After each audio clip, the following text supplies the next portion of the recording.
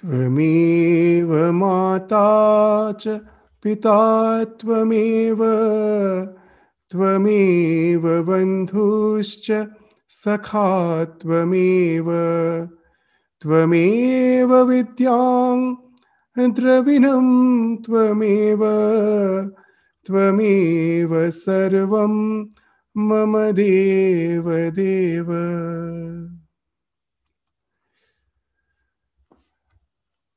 So today we are here to celebrate the Christmas Eve. In our Ramakrishna tradition, the Christmas Eve has a very significant role to play in our spiritual journey. Because as we know that Sri Ramakrishna is the manifestation of religious universality and harmony. So in his life, we find that not only the various sects of Hinduism, he has even practiced Christianity, Islam, the other religions also, the Abrahamic religions, he has practiced in his life. And not only that, he went to the spiritual realization through each and every path. Religion to him was not a mere make-believe. Religion for him was realization. And that's why with conviction, it's not just a mere doctrine or dogma. It's from his conviction when he's saying, as many faiths, so many paths. Joto mot, toto pot. We are fortunate. We are fortunate that we need not restrict our taste in our spiritual life just to the bland taste of only one type of monotonous practice. Because being the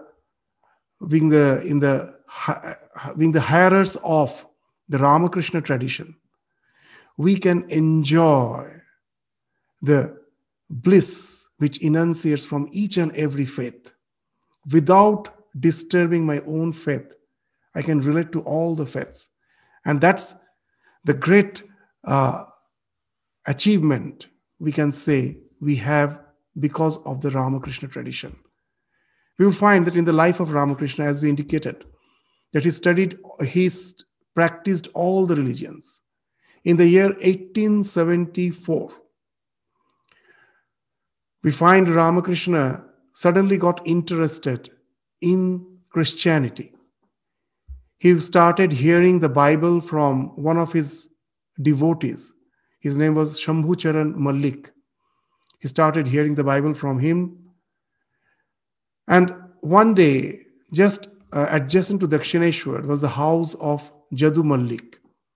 He used to visit frequently the house of Jadu Malik. Ramakrishna used to visit his house. And in his house, there was a picture of the Madonna and the child. It is in those days when Ramakrishna was hearing the Bible from Shambhu Charan Malik that Ramakrishna visited Jadu Malik's house, saw the Madonna and the child, and to him it was no more a picture. It got enlivened. The child and the Madonna was as if a living entity. It was again not a matter of belief. He realized the photo has got enlivened. There's the idea of Archavataram in our scriptures, that God is everywhere, but he manifests specially in the images, in the likeness of in the images.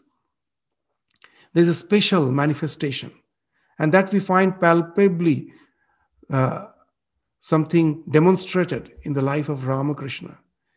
He saw the photo not as a mere photo. It got enlivened. The Madonna and the child got enlivened.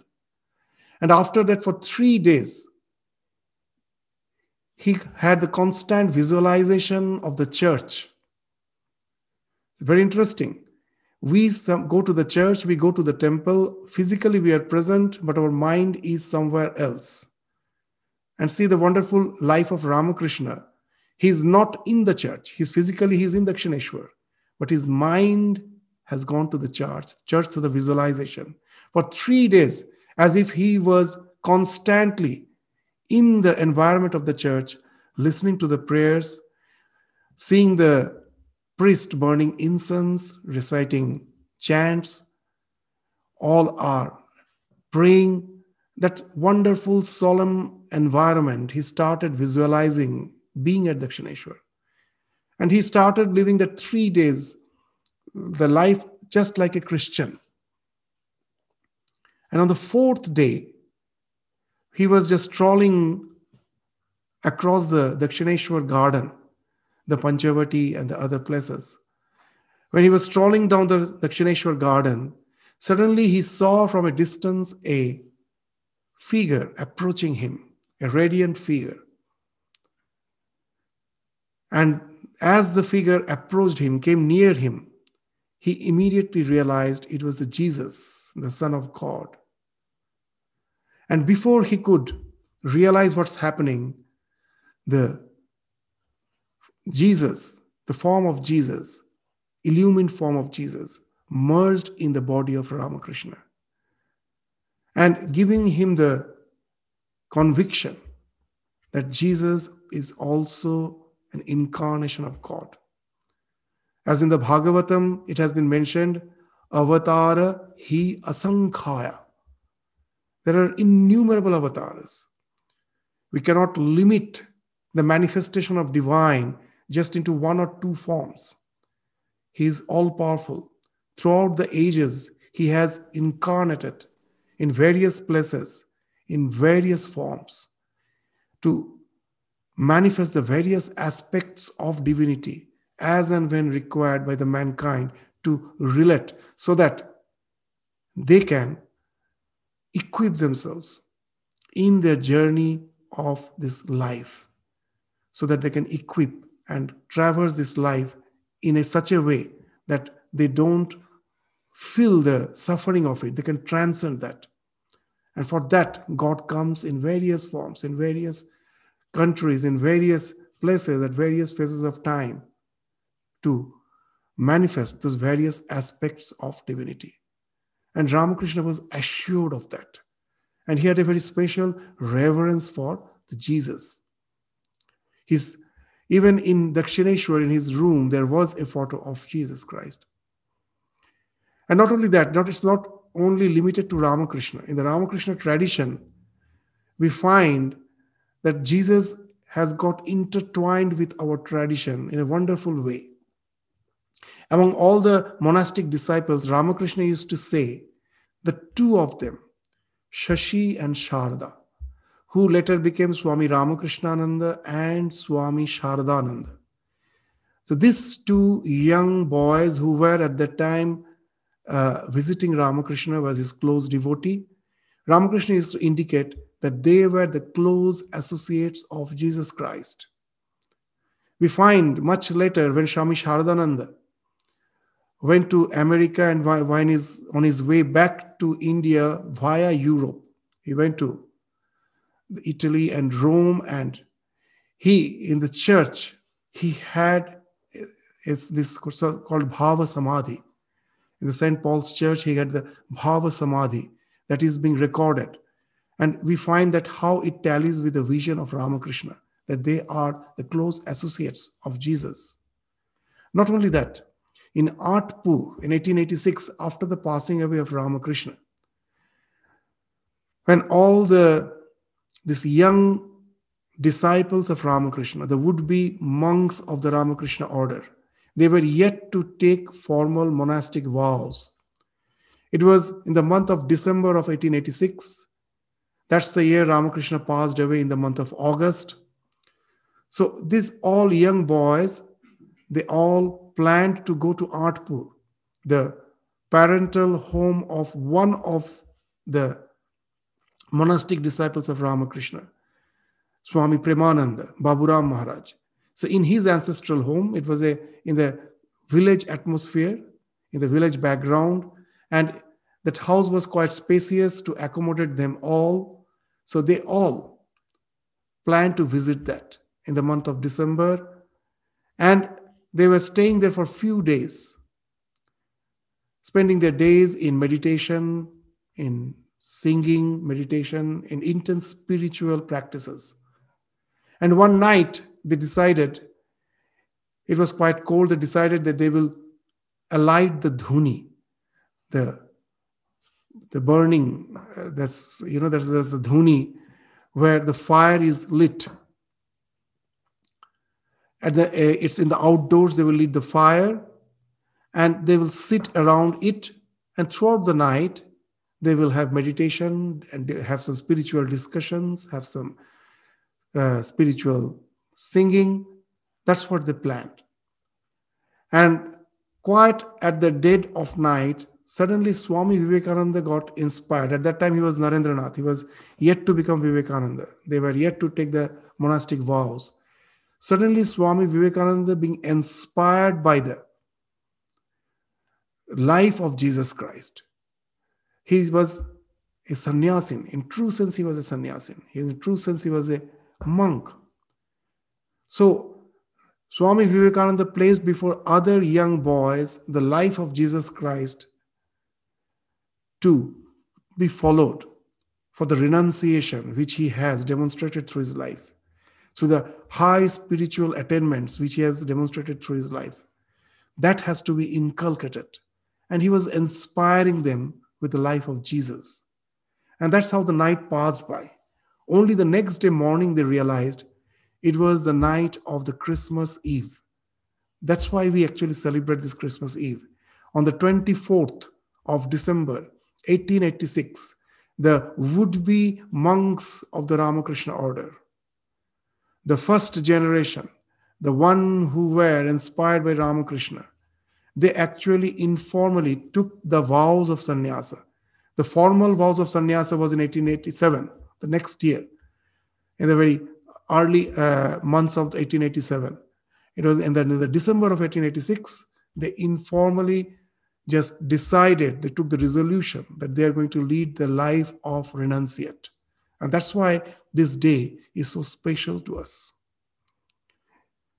So we revere Jesus, not as the way in the Christians do, that he is the only begotten Son of God.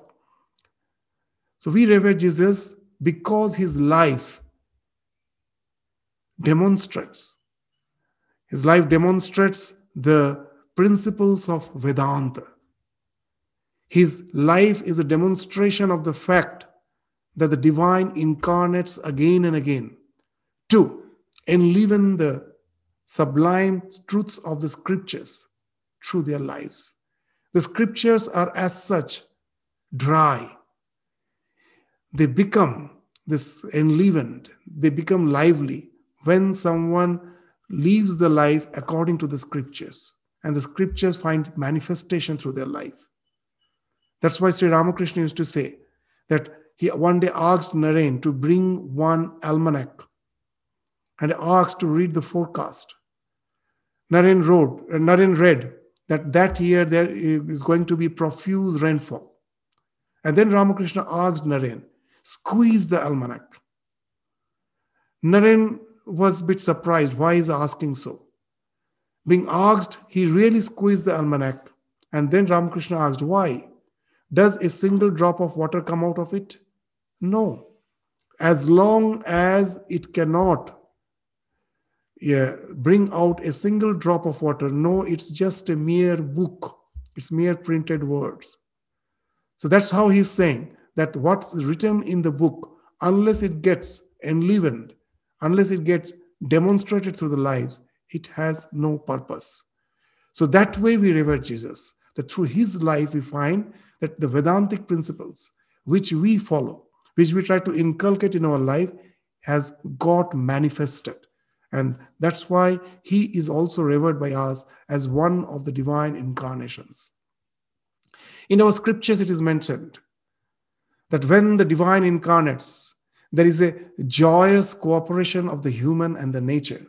You find the nature has become joyous and a human starts cooperating with the nature to enjoy that sublime beauty of the nature, that the nature has become somehow full of bliss, and the human also relates to that bliss whenever there is the incarnation of the divinity.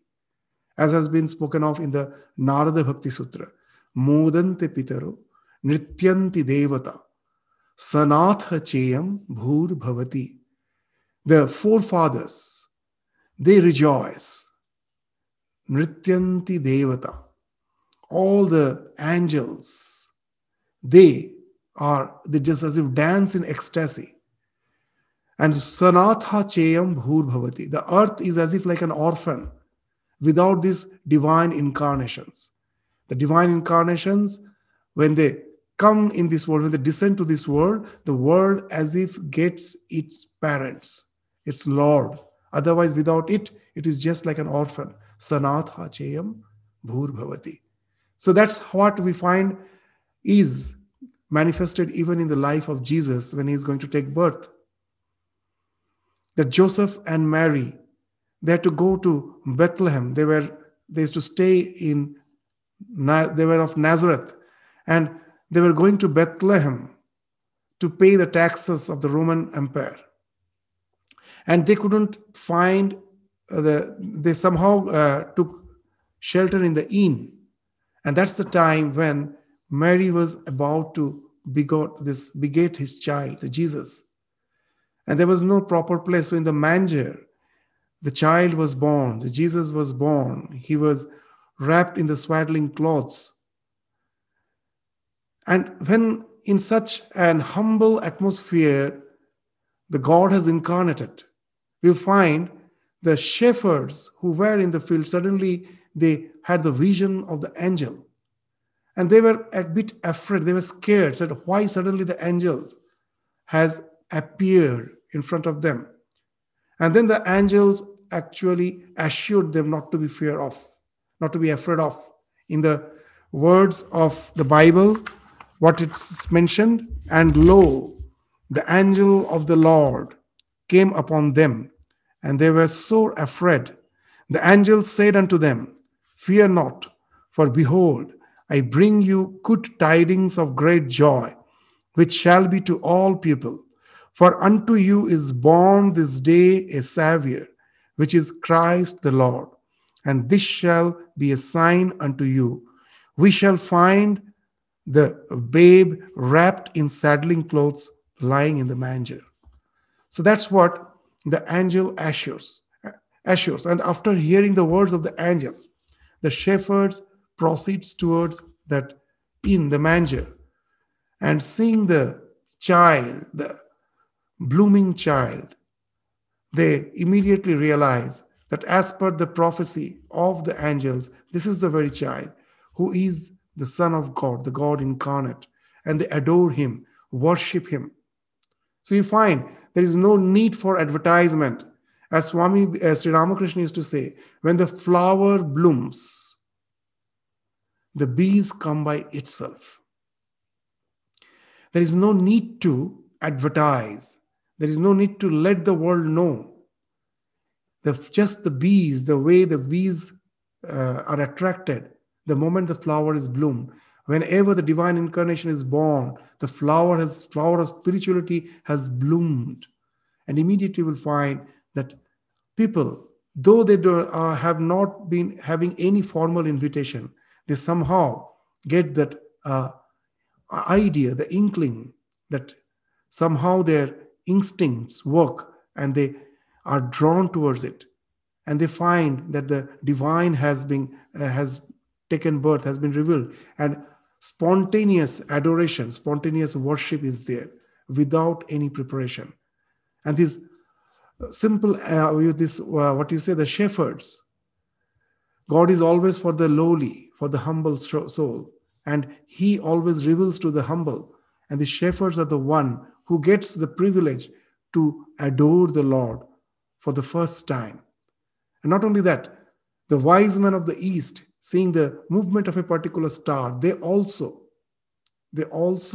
become aware of the descent of the divine. And they immediately start, just by seeing the movement of the star, they just moving, they come to the Bethlehem, they come to Bethlehem, and they bring lot of gifts, the frankincense, myrrh, and gold, to offer it to this divine child. So we find that in a wonderful way, the nature, the humans somehow have cooperated in a very joyous way to celebrate the descent of the divine. So, next we find in the Bible that we find that the glimpse of his life just after the birth, immediately after that, we find that the mention of Jesus is when he's of the age 12. So, next we find the glimpse of Jesus as a boy of 12. So, we find him with his parents visiting the Holy Temple in Jerusalem for the Passover feast. And when he was returning after the Passover feast, suddenly the parents saw, Mother Mary and his father saw that the child is not with them. So, and then what happened? When Joseph and Mary saw that the child is not with them, they were searching for him. And in their search, they went back to the temple to find that small child at the age of 12 is discussing with the scholars on faith. And it was a very scholarly discussion. They were quite surprised to see the child, that boy of 12 years age, is discussing the scholarly with the scholars on faith, on devotion. But they were not bothered about it. The parents, they always, they sometimes don't realize the greatness of the child. They take him to be their son. So they were happy to find him, and they asked him that why you left us? We were searching you. And what Jesus replies, that boy of 12 replies, is something very remarkable. So what he replies, why were you searching for me? Didn't you know that I had to be in my father's house? So Sri Ramakrishna says that a divine incarnate, an incarnation of the divine, knows about his life's mission from the very childhood, from when they're born. They are never forgetful about it. They're aware for the purpose for which they have been born. And we find here, even as a child, he's aware of his identity. That this real home is the realm of the divine, is the Father, is the God. So that's the natural place where he resides. So how nicely is replying, why were you searching for me? Didn't you know that I had to be in my father's house? So that's father. Here the father means the God. That's my natural place where I reside, where I stay. And that's what he's indicating, showing his awareness of his spiritual identity. So next we meet Jesus as a young man at the age of 30. So there is no mention of the life of Jesus from 12 to 30, this 18 years. But the indication is there that he must be going through some spiritual evolution. You may say that if he's a divine incarnate, why should he evolve, have to evolve spiritually?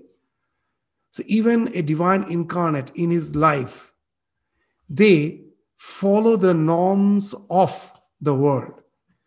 If they, from their life, from the very beginning, that super normal behavior is exhibited, people will have an idea that after all, they are supernatural. We cannot follow them. So we will find that they just behave like the humans. They live the life of the human beings. They behave like the humans. That's why in the Bhagavatam it has been mentioned that Krishna, when they are indicating Krishna as a divine incarnate, they say he's a Kapata Purusha. Kapat in Sanskrit means the one who is an imposter. So why such a word is used for Krishna? In a spiritual sense, that he is feigning to be something which he is not. So that's why he's Kapata Purusha. So here also we find that as a divine incarnate, as he has been born as a human being, he had to go through some spiritual journey, which is not actually very vividly indicated, but some hints are there. So from the age of 12 to the 30, nothing as such is indicated. But we find at the age of 30, he is a young man who is in quest of the some spiritual enlightenment. And he's moving from place to place. And at that time, he heard about the John the Baptist, who was baptizing all. And he had some new message to give. And people were just thronging. They were just going and surrounding him. They were just thronging around him because he was inspiring the masses. Because what he was saying was something new. What he was saying? Repent ye. Repent ye, for the kingdom of heaven is at hand. Repent ye. So before that, the idea of heaven was something far away.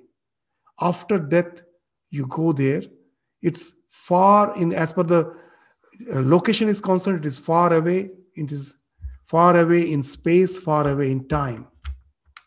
But here we find John the Baptist is saying the kingdom of heaven is at hand. So for the first time, the people are hearing that the divine truth we are seeking is not far away. It is actually the essence of our being. It's in the core of our heart. As we are constantly being distracted by the sunset pleasures of life, we never realize the divinity which is actually hidden in the core of our heart. It is actually here, iha. As Shankaracharya again and again has indicated, when once you realize, it becomes something like a fruit in your hand. It's not far away. The realization becomes a fruit in your hand. This karatala amala kavat, that's the word he is using. In Upanishads, the word iha is again and again repeated. Ihaiva, here only. You need not have to die and go somewhere else in future. Just in this moment, you can realize the divine. And that's why John the Baptist is saying, repent. The treasure is within you. You are not aware of it. So that's why he's asking to repent. For the kingdom of heaven is at hand. It's something new. The people were hearing and they were thronging around him, being inspired by his message. And he was baptizing them. The people had the idea that in the Old Testament, there is a prophecy that God will again come. As the Son of God, he will incarnate to inspire the world. And all these people took him to be the prophet God has actually prophesied, has assured. We find in the Bible, God has assured of the prophet. So the people think this is the prophet. And then we find John the Baptist is breaking that wrong notion. How he's breaking that wrong notion? By what he's saying. What he's saying is very interesting. I indeed baptize you with water into repentance. But he that cometh after me is mightier than I, whose shoes I am not worthy to bear. He shall baptize you with the Holy Ghost and with fire. So that's the word of John the Baptist. That I am baptizing, the procedure which he used to follow in the river Jordan. He used to baptize in the river Jordan by sprinkling the water of the river on the person to whom he was baptizing, who was being baptized. And that's the ritual he used to follow. And that's why he's saying, I indeed baptize you with water into repentance, but he that cometh after me is mightier than I, whose shoes I am not worthy to bear. He shall baptize you with the Holy Ghost and with fire. He will inspire you. He will as if fire up your soul, and that will result in spiritual illumination. He is coming soon to baptize you with the Holy Ghost.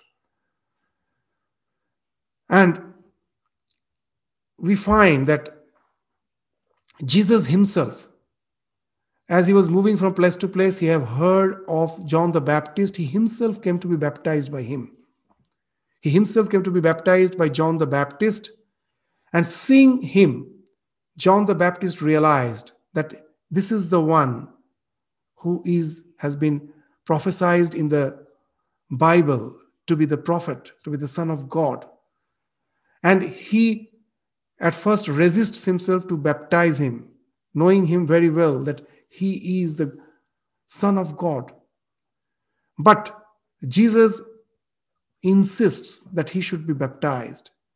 As Sri Ramakrishna used to say, Avatar gorte ashen, bhangte ashen na. They always follow the norms.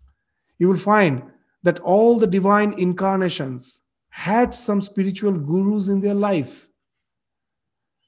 That though they are aware of their divinity, but they follow the procedure, which the norm of the world, and through that they gradually unfold themselves because they don't want to break the norms.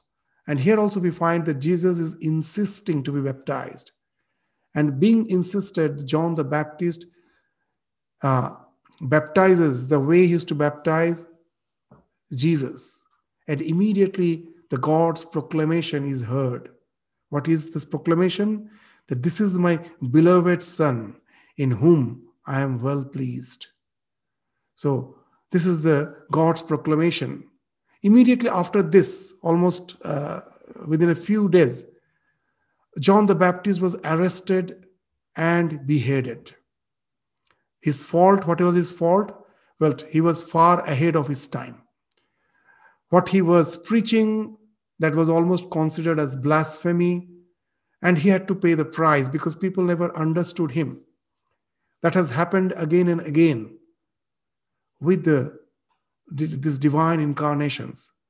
It has again happened. We in India, we are fortunate.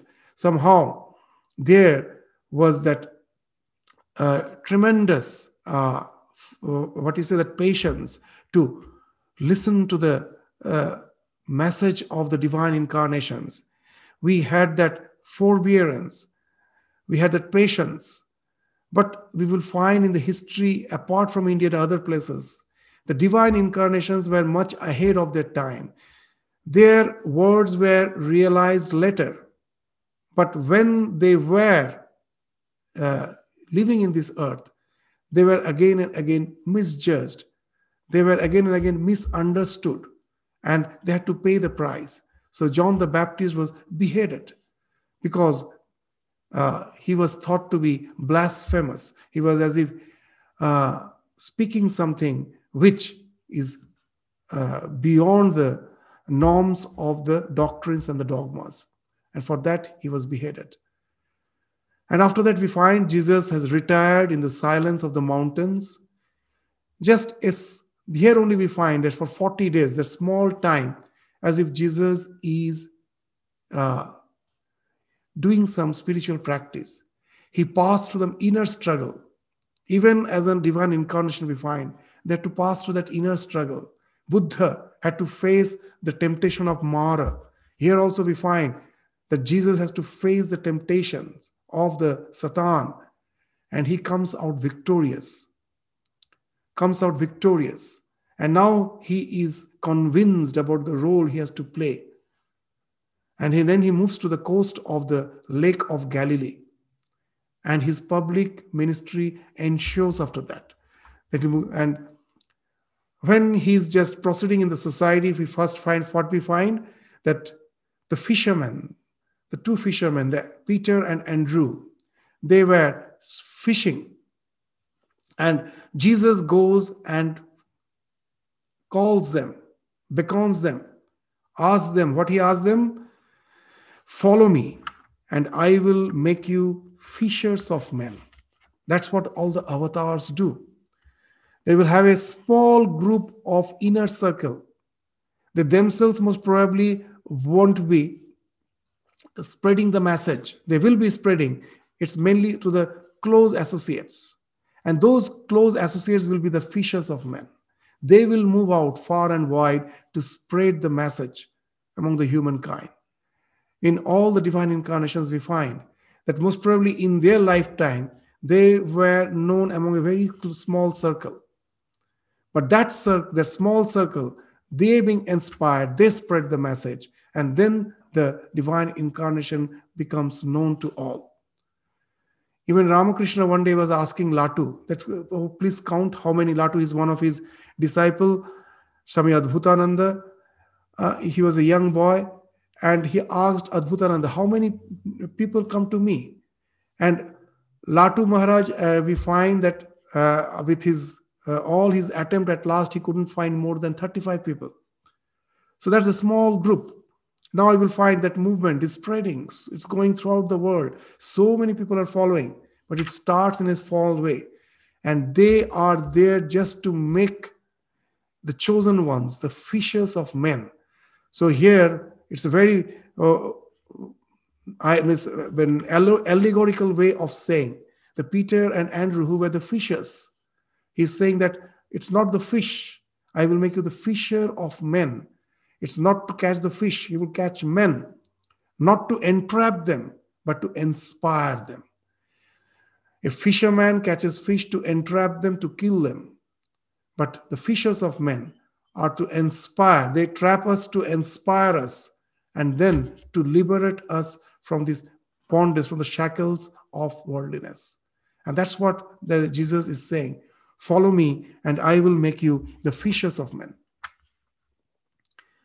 And then we find that with a small group of these fishermen and others, he has started gathering around him. With them, he goes for the first sermon, in the Sermon of the Mount.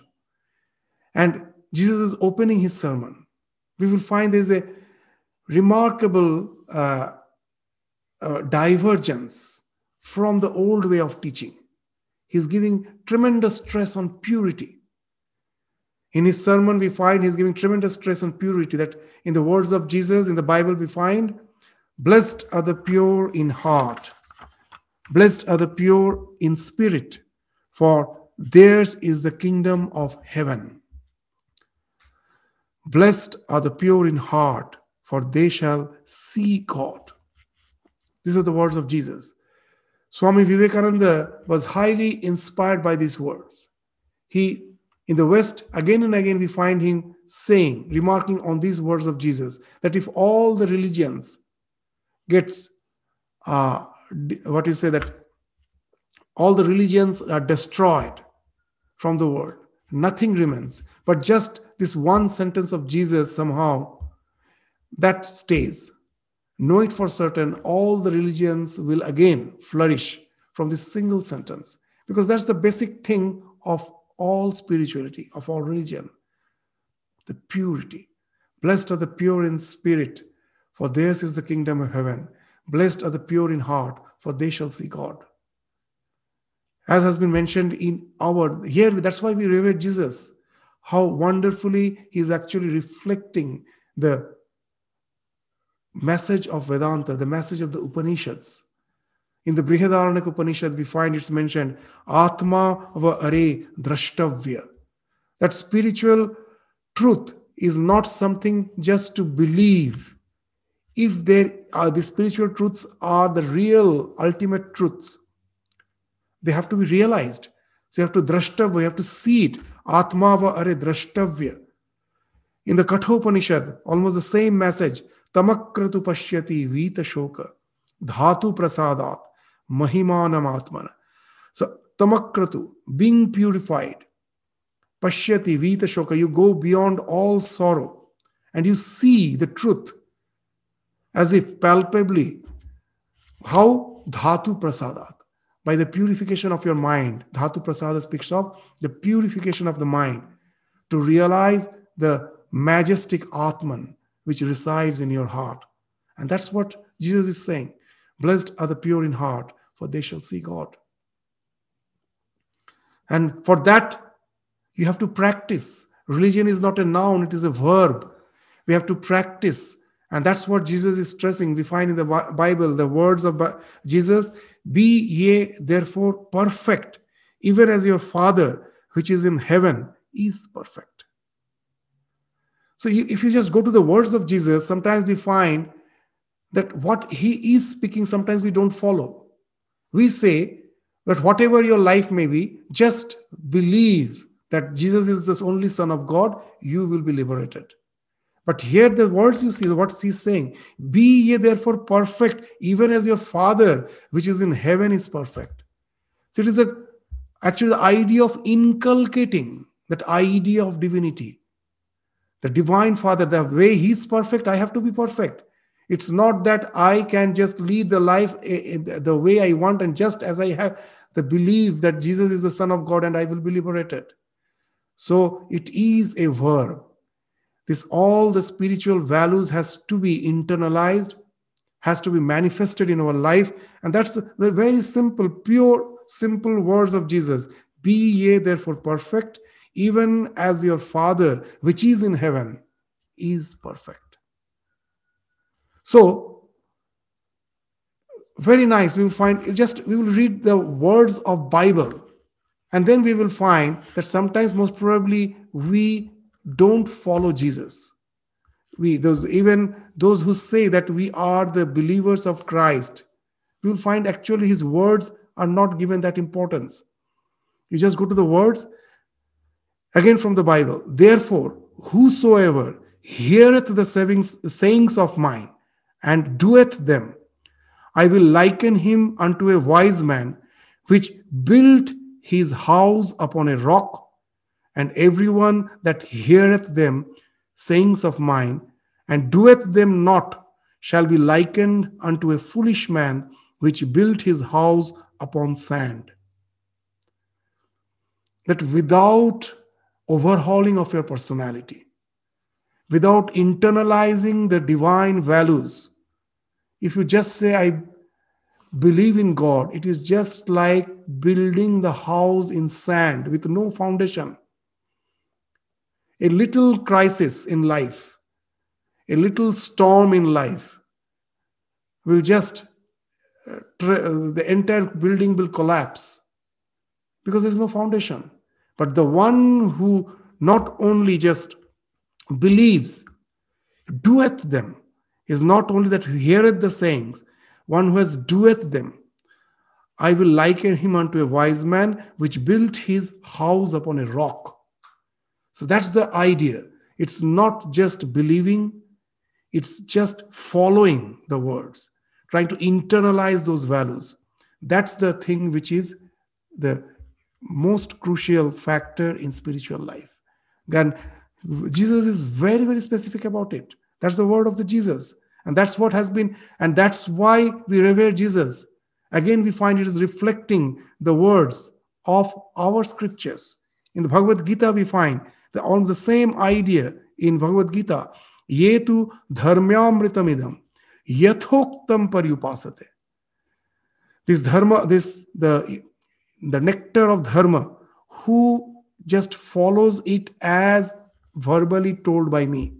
Ye tu dharmyamritam idam yathoktam, yathoktam paryupasate.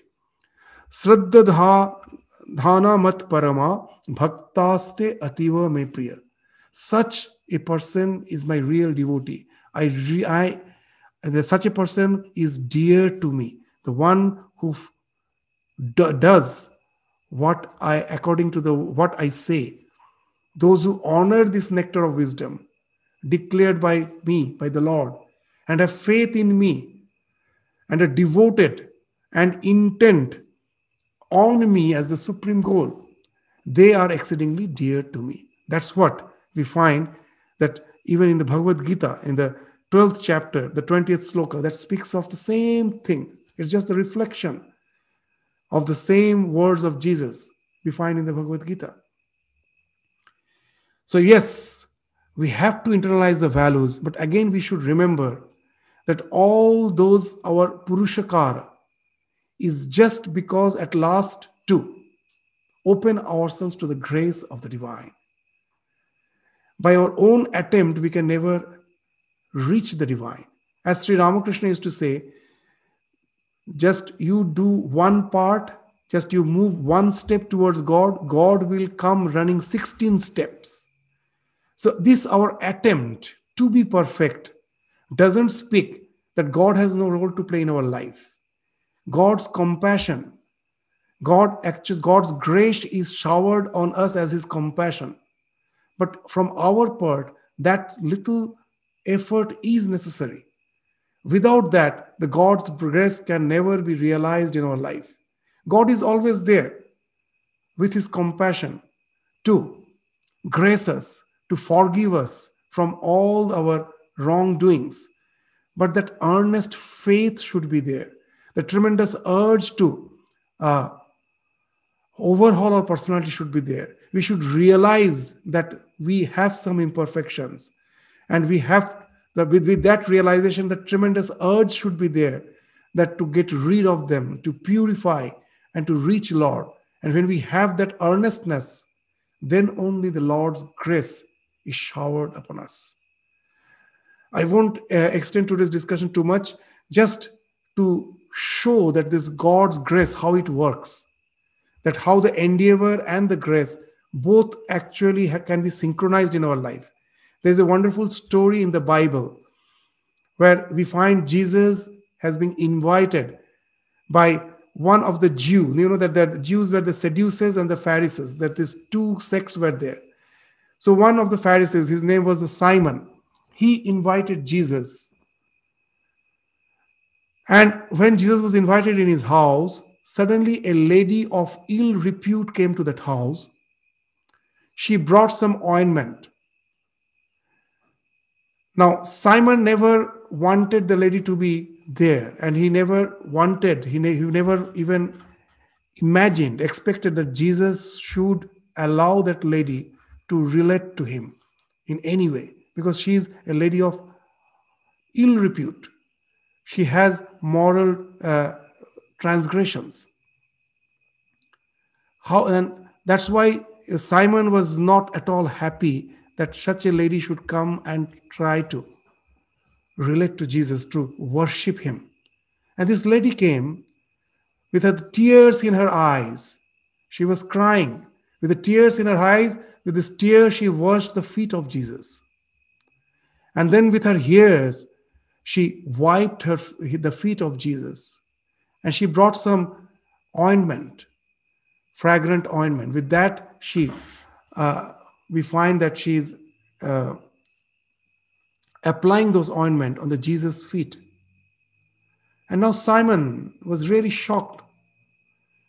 He couldn't understand this behavior of this woman, and even the behavior of Jesus, that why should he allow such a lady? And then we find Jesus, these avatars, the incarnations always speak in parables, in a very easy language to make us understand. He's speaking of a parable that a creditor had two debtors. Two people have taken loan from a creditor, and one have actually taken the loan of 500 pence and another just 50 pence. And they were not in a position, they somehow couldn't return. So they were not in a position to pay back. So, and they came and admitted that we cannot pay back. The creditor forgave them both. And then after saying this, Jesus asks, who will be more, what you say that, who will have that more reverence for the creditor? Who will be more thankful? Whose gratitude will be more? Simon told, of course, the one who had more debt, the 500 pence, the one who has taken the loan of 500 pence, he will be having more reverence, gratitude for his creditor. And now Jesus says, see, this lady, she was forgiven. And she is the one actually who is indebted because of her sins, of her the wrong ways. She realized that she has a tremendous amount of debt, and that was forgiven. Don't you think that she is supposed to have that gratitude towards me? Now Simon was humbled that way, that what Jesus indicated, he understood well. That God is there, that once you with full unflinching faith, you can relate to the divine. His compassion is there not to discriminate. He's just waiting for us to really relate to him with an unflinching faith. He's not going to calculate our so-called wrongdoings and the pious acts I have done, what wrong things I have done. He's not going there to calculate. He is there to see our heart. There are so many stories, even in our scriptures. You know, that's a very Ramakrishna in the gospel is saying one story, very interesting story. What he's saying, that there was a monk who just used to stay under the banyan tree, on the shade of a banyan tree, and one lady of ill repute was staying somewhere near, and many people used to visit her. Whenever anyone is to visit her, this they have to cross that banyan tree, and this holy man will keep one stone for each person who is to cross that banyan tree. And when this holy man will meet that lady of ill repute, he will chastise her by saying, "See how much sin you have done. This much of stones I have collected for each and every man who went to you." And this lady was, because of the situation of life, she was leading that type of life. Hearing that, she was really used to be very, very full of repent. She used to pray, she used to cry in the corner of her house, praying to the Lord, "Oh Lord, save me. I don't know how to come out from the situation of life." And when they both died, Ramakrishna is saying that from the Yama Loka, from the votaries of Yama, they came to take this monk.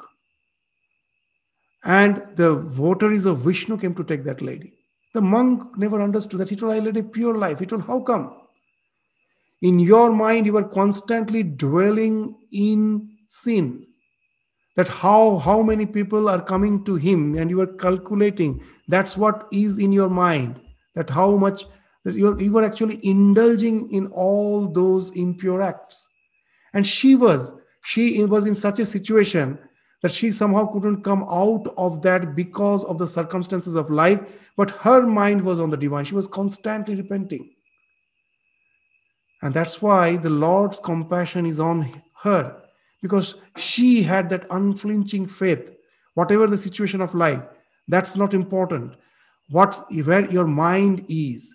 And that's the thing which we find Jesus is indicating through that story. So God is there. So he is there with his grace to save us. But we have to relate. And that should be very sincere. We should really feel the need of Lord in our life. And we can be assured of the fact that he is there too. Just run 16 steps if we just move only one step towards him. So that's why we find even in the Bible that Jesus is assuring what he's saying, his words. We will now just come to the end of this discussion. We won't continue long. But come unto me, all ye that are heavy laden, and I will give you rest. It's so much echoes of the Bhagavad Gita. Almost in the 18th chapter of the Bhagavad Gita, almost the same thing Bhagavan is saying. That come unto me, all ye that are heavy laden, and I will give you rest. Krishna is saying almost the same thing. Sarva dharman parityajya mamekam sharanang vraja aham tvam sarva papebhya mokshayishyami ma shucha. So that abandon all the duties and simply surrender unto me alone. I shall liberate you from all sins. Do not fear. This is the assurance which God is giving to us. Without God, it's almost impossible to get rid of the entanglement of the world. In Bhagavad Gita, they speak of two types of Maya, Guna Maya, Atma Maya. This Guna Maya is the Maya with which we are entangled. As in the Bhagavad Gita, it has been mentioned, Daivi Hesha Gunamai, Mama Maya Duratyaya, Mame Vaye Prapadyante, Mayam Etam Tarantite. This is almost impossible to transcend this Guna Maya. This Trigunamai Maya is almost impossible.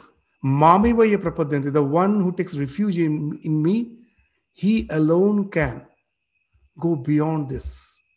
But how to take refuge in the Lord if he is just the word? I cannot take refuge to something abstract. That's why God, out of compassion, the word has become the flesh. He incarnates. It is the word which has become the flesh in the word of Bible. And that's been mentioned even in the Bhagavad Gita. Ajopi sannavyayatma bhutanam ishwaropi san prakritim swam adhishthaya sambhavami atma maya. God, with the help of Yoga Maya, this one is Guna Maya with which we are bound, and God incarnates with another type of Maya, which is Yoga Maya, where he appears like this human being, but actually he is not. The Son of Man is really the Son of God.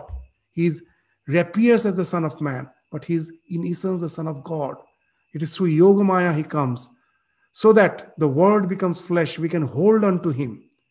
He comes down so that we can hold on to him and rise in spirituality.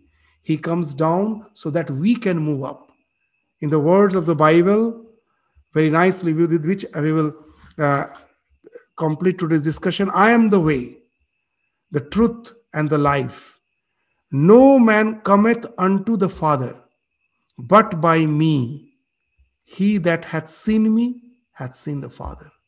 Just see, that's the same thing that the Lord, that abstract reality which we cannot hold on to, out of compassion, he comes with his Yoga Maya, with Atma Maya, and manifests himself as the Son of God. The Son of Man is actually the Son of God. He manifests himself, and then we can hold on to him. We cannot hold on to Father directly. So that's why he's saying, he that hath seen me hath seen the Father. The incarnations, all the divine incarnations are the voice without form. What they're speaking is actually not their words. It's the word of the Lord. That's what Jesus is saying. The words that I speak unto you, I speak not of myself, but the Father that dwelleth in me, he doeth the works. It is he who is doing. I am just this, what you're seeing, that this form, that's what not speaking. What the one who is speaking is using this as an instrument. He is the Lord. That's what Swami Vivekananda used to say, that I am the voice without form. That's the idea, same idea here Jesus is saying. The words that I speak unto you, I speak not of myself, but the Father that dwelleth in me, he doeth the works. It is he who is doing, out of compassion for mankind. And that's the thing, as a human being, we have to realize, if we really want to, that get established in that spirit, our real identity. Otherwise, we are bound to be disintegrated. There's the only way out. As in our scriptures say, Nanya Pantha Vidyate Anaya. There is no other way. You have to realize the divine essence in you and have to go towards it. And that's with that we will just conclude today's discussion. The same thing, Nanya Pantha Vidyate Naya, the same idea we find in the words of the Jesus. What he's saying, whoever will save his life shall lose it. We all try to save our life with our bank balance, with our family, with our relations. Jesus is directly saying, whoever will save his life, thinking all those to be your security zone, know it for certain, shall lose it. You cannot keep them, because they are all flowing. You cannot hold on to them. You cannot clasp them. Whosoever shall save his life shall lose it. And whosoever will lose his life for my sake shall find it. Leave the clutch. For falling from the tree, you did not have to have any effort.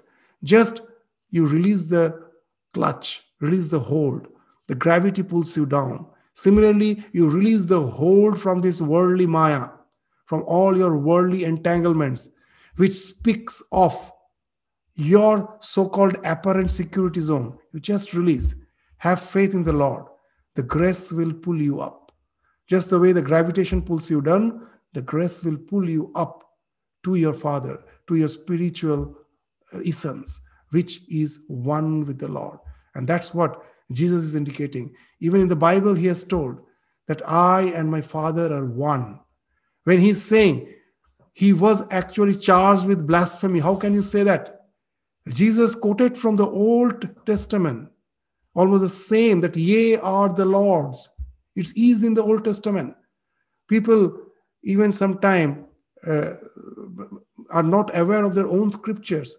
Jesus is saying, when Jesus, we nowadays we say that only Jesus can say, I and my Father are one, because he's the Son of God. No other can, none can say it. But Jesus himself is indicating, ye are the Lords, ye are the gods, which doesn't indicate only Jesus. We all have that spiritual essence within us. We all are the Lords. It is written in the Bible.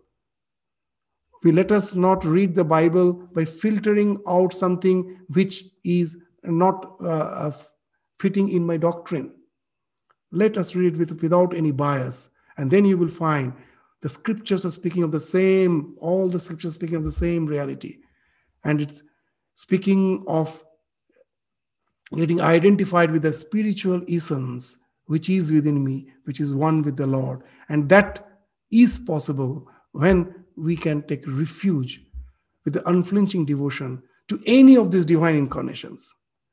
In this world of spirituality, each and every divine incarnation is just like a menu. You go to a restaurant, there are so many dishes. From the recipe, you can just choose any of them as per your taste. All these divine incarnations are like that. The various recipes of this in your menu book, whatever your temperament, as per your temperament, choose any of them and have unflinching devotion and dedicate your life and know that only to be the truth, and try to release the hold of all the things which are actually, which have no foundation, which are all crumbling. And know it for certain, that's the way. By losing your life for his sake, you can only find your life at last. And that's how, in a paradoxical language, Jesus is speaking of the only reality of life, which we should realize. For that, we celebrate these days, that we can realize those truths which has been spoken of by them, and get established in our spiritual identity. So, with this prayer, with this our earnest prayer, let us conclude our discussion for today. So, wish you all the best. Wish you all Merry Christmas. Wish you all a Happy New Year. We again will be meeting on 1st January to celebrate the Kalpataru Day. With this, we stop our discussion today. Om Shanti, Shanti, Shanti. Pranam Swamiji. Merry Christmas. Merry Christmas. Namaskar. Namaskar.